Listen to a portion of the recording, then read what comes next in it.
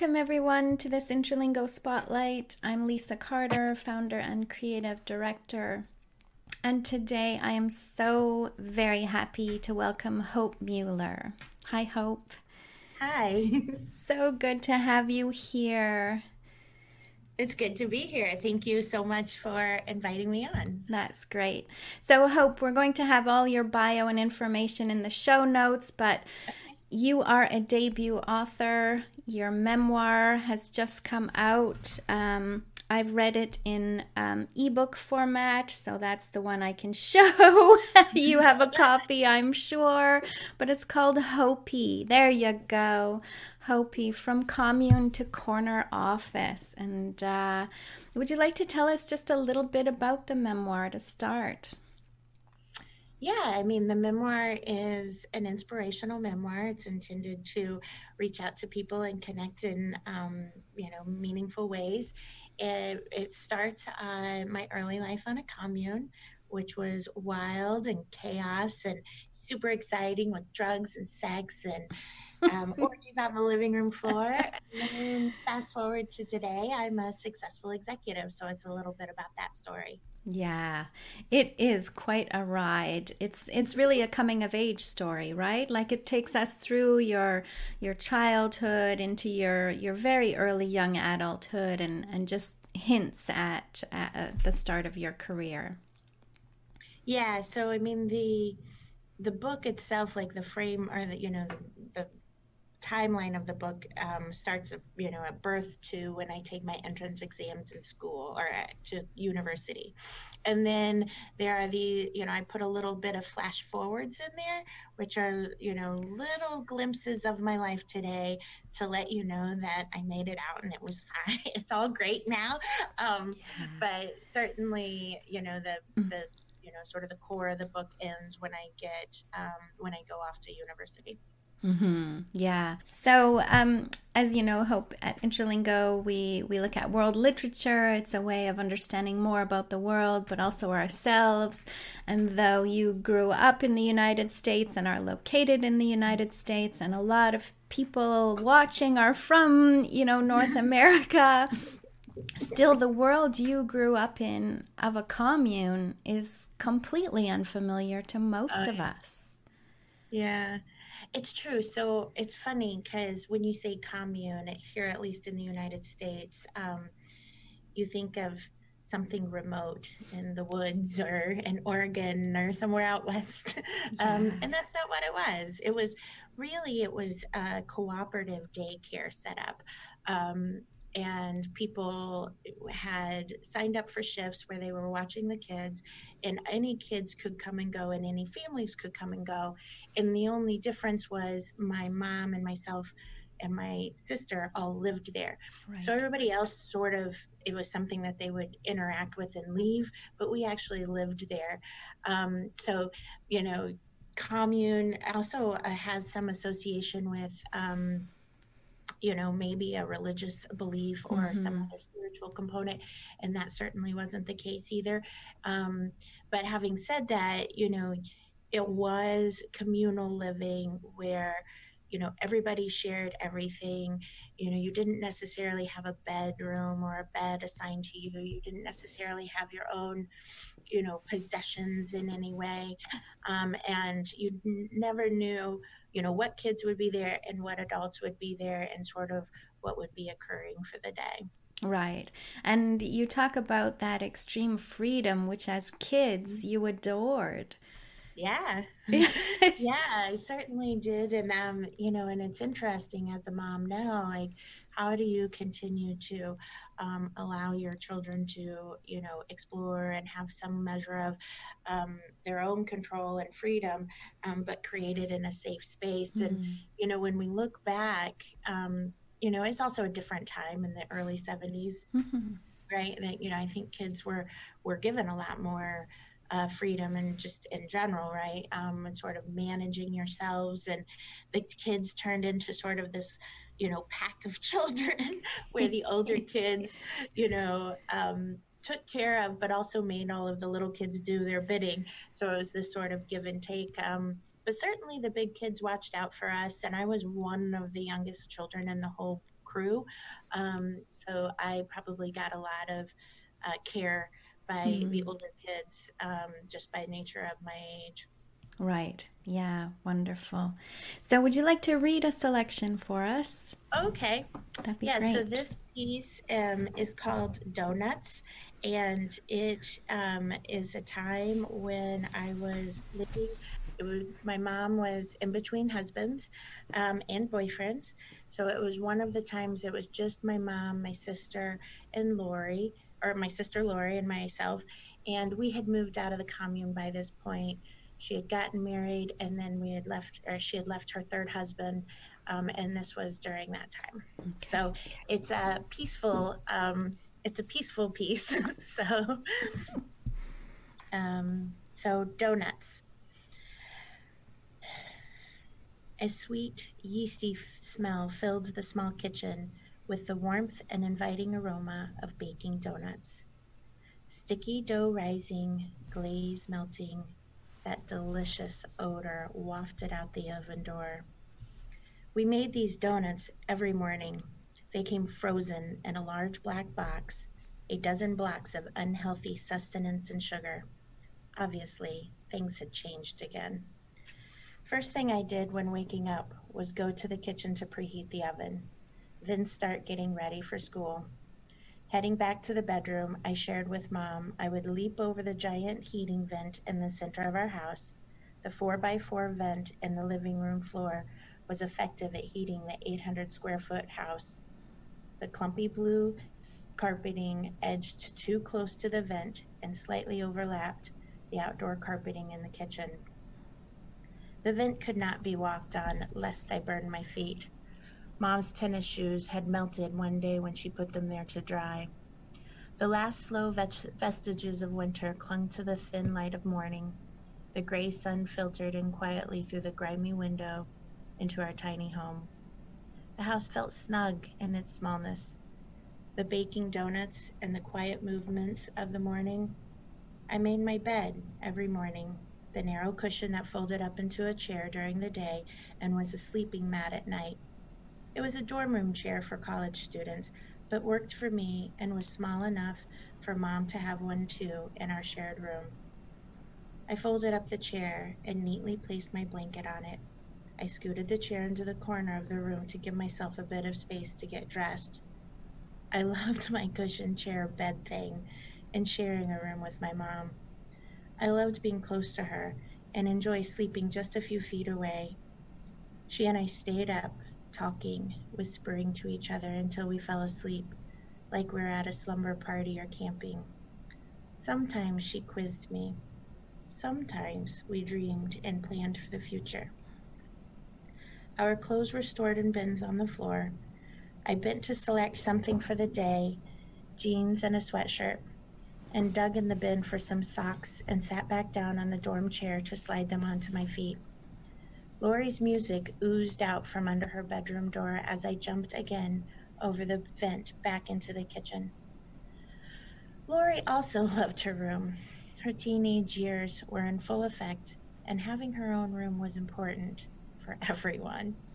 Lori's lightly freckled face was natural beauty enough, but she was into makeup now. Her eyeliner application around her bright brown eyes every morning took some time, as well as teaming her beautiful thick hair to be ready for school. As she emerged from her room, her full lips were pursed and ready with a scathing, sarcastic remark or a smirk of satisfaction.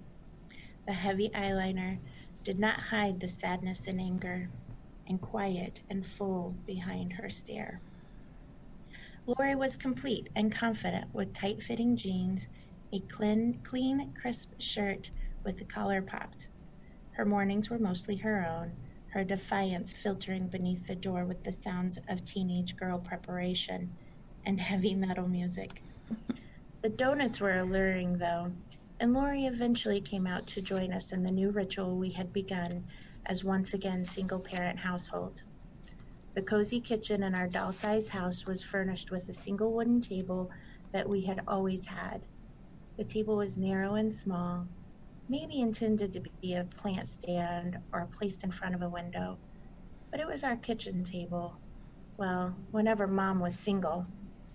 The table had grooves in it where the wooden slats had been glued together, and I loved to glide a butter knife down the grooves, digging out the greasy black grime that settled there.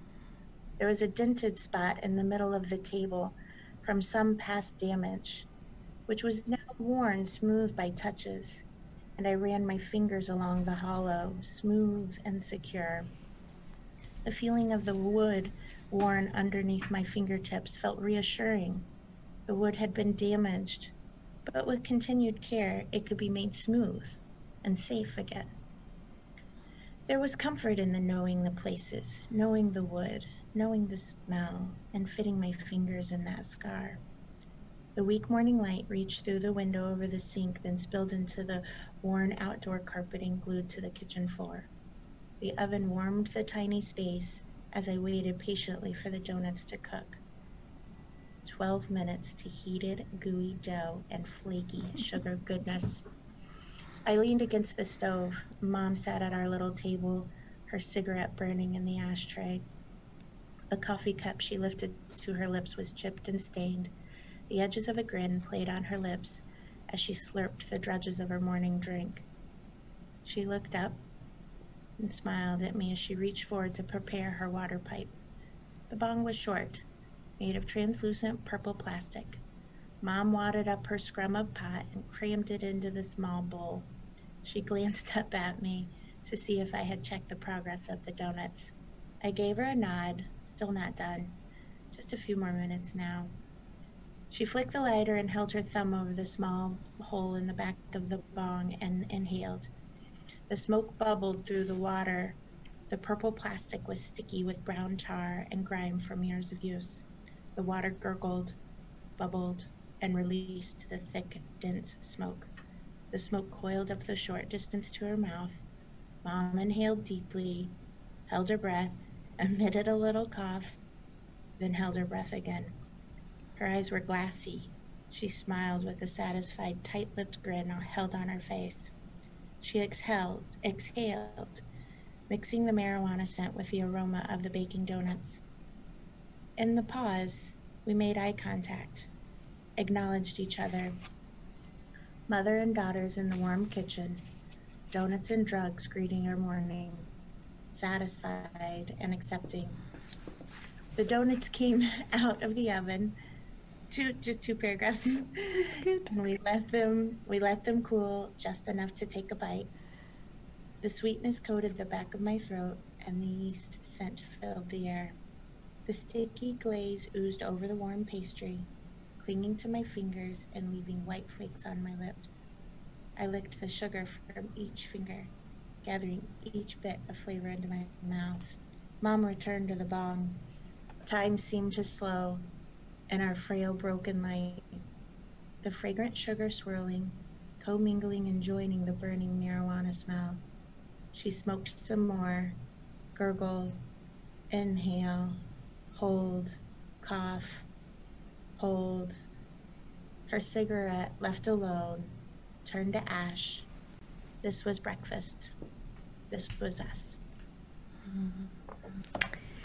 That is so beautiful and tender and complex. It's really the perfect passage from your entire book. Thank you. Yeah. There's wow, so much we could talk about there. So much. There is family. There is home. There is routine. Yep. There is safety. Yep. There's all of that there. And yet, you know, your mom is smoking pot for breakfast. The element or the grate is too hot to step on. Yeah. And you're having donuts for breakfast every day. It's I think one of the things that I found in reading the book throughout Hope, and in part it's because we do know one another, and so, but whether you do or not, there is such empathy, there is such feeling for you as a child that it becomes really hard as a reader, for me at least, 100%, not to judge, not to be angry or frustrated. I would just love to hear from you about that perspective. You know, I was, one of the things that I was very conscious of when composing the work was I didn't want to come off as a victim, or, you know, make people feel sorry for me in any way, right?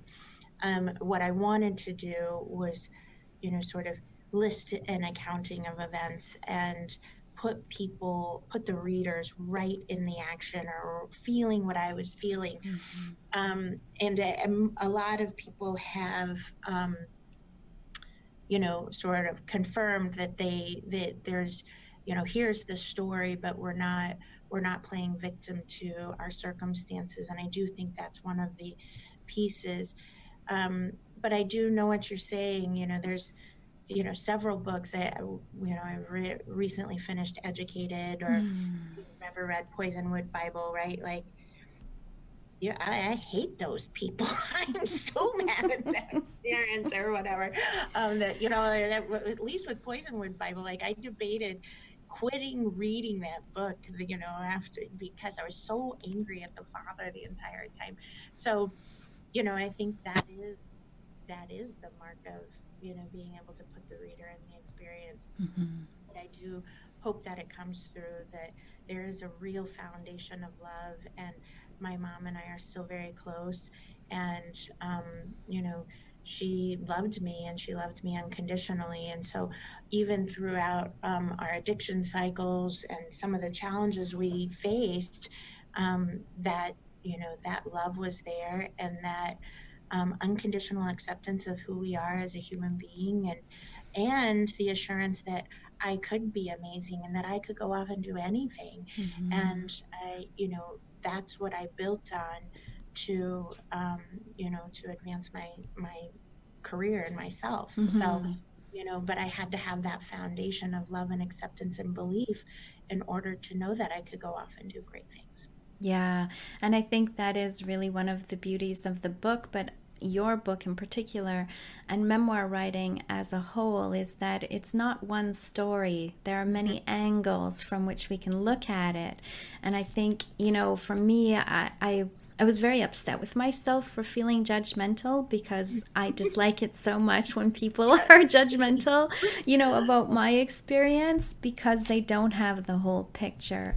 And I think it is really really well done that you have managed to show these different sides so that we feel so much for you, but yet you bring us into the broader truth of your life overall. You know, I had someone reach out to me after they finished the book, and they said, I want to meet your mom. What an amazing woman, who could create that foundation of love throughout all of those things that you guys experienced. And there's also, after, you know, the book launch and a lot of the book readings and meeting the readers, there's also, like, I feel like maybe I need to go back and write a book of all the really fun and great things that happened in my childhood, because all of that was there too, you know. And there is science behind remembering trauma, right? There's, your brain remembers trauma, you know, more finitely and more specifically than it remembers a series of good at things. And that's, you know, that's to help you keep alive. You know, if you experience this again, you should get out. Stay away. So you should stay away. So, so some of them, my most crisp memories are, you know, traumatic. But you know, there's loads of wild, fun, and great things that we did as children and as a family, you know, and some of it's captured, but not all of it. And, you know, and those memories are just a little hazier. So. For sure. And I'm sure that, you know, I think that in the process of writing a memoir too, like it's a chance for you to reflect back on all of those things and to learn from them. So there is a, a purpose in highlighting or remembering or going to those places of trauma, as you say, precisely biologically because of how it imprints us, but also what you can take from it. And that is the beauty of memoir. Yeah, and I'll tell you, that is the piece that people really identify with. I mean, I've had someone reach out to me, and and it was the most beautiful thing, and all she said was 5 words. It was, "Thank you for this book." But it just was so meaningful. And then I've had other people, and since that time, since I've launched and done, been meeting readers, I mean, especially for women, and maybe women who have had trauma in their early years, they feel validated. Here's an experience that they had, and they are real, and they are good and valuable human beings, and that really resonates with a lot of readers. But even the sections about work and having to flat iron my hair, yes. it resonates. People are like, "Oh, I hate flat ironing my hair," and I'm like, "I hate it too." And all of us women are like flat ironing our hair all the time, and so even those pieces really resonates. And then the other piece that people have been reaching out to me more about is just, how did you write your book, and sort of wanting to learn about the writing process. But it really does connect, and people identify with different pieces of the book, and are eager to talk about it. So that's been amazing. It's been an amazing journey. That is incredible. That is so fantastic. Yeah, and I think that's kind of where I would like you to leave us is, what do you hope that readers who haven't yet read but will read Hopi, what do you hope that they will take from it overall? It's that foundation of belief that I want people to continue to walk away with. I want folks to know that they are amazing. They are amazing exactly who they are today. And if they want to go out and do more amazing things or different things, and they want to grow and believe, you want to write the book, you can go write the book. You want to, start a whole new career. All of those things are out there and available to everyone. And, just go out and be your amazing self. And I want folks to feel inspired regardless of whatever they've experienced, or are experiencing right now today. They can go out and overcome any of that. That's what I want people to do. That's fantastic. And connect with me. Like, if you really like it and want to connect, everyone can email me at hope@hopi.net, and I'll email you back, and we can start a conversation. And that's been some of the most amazing part, is just connecting with readers and seeing how it's moved them individually. That's beautiful and fantastic, and it's perfect. It is really, it does sum up really what your book aims to do, and certainly what I got from it as well. It certainly made me reflect and realize that we are who we are because of where we've been, and it's all good. Yeah, that's good. Good. Oh, thank you, Hope. And as I say, we will put all your bio and contact information in the show notes, and definitely so that people can find the book, can read it, and reach out to you. I love it. Thank you so much. Good. Thank you, Lisa. Thanks, Hope. Have a wonderful day. All right. Okay.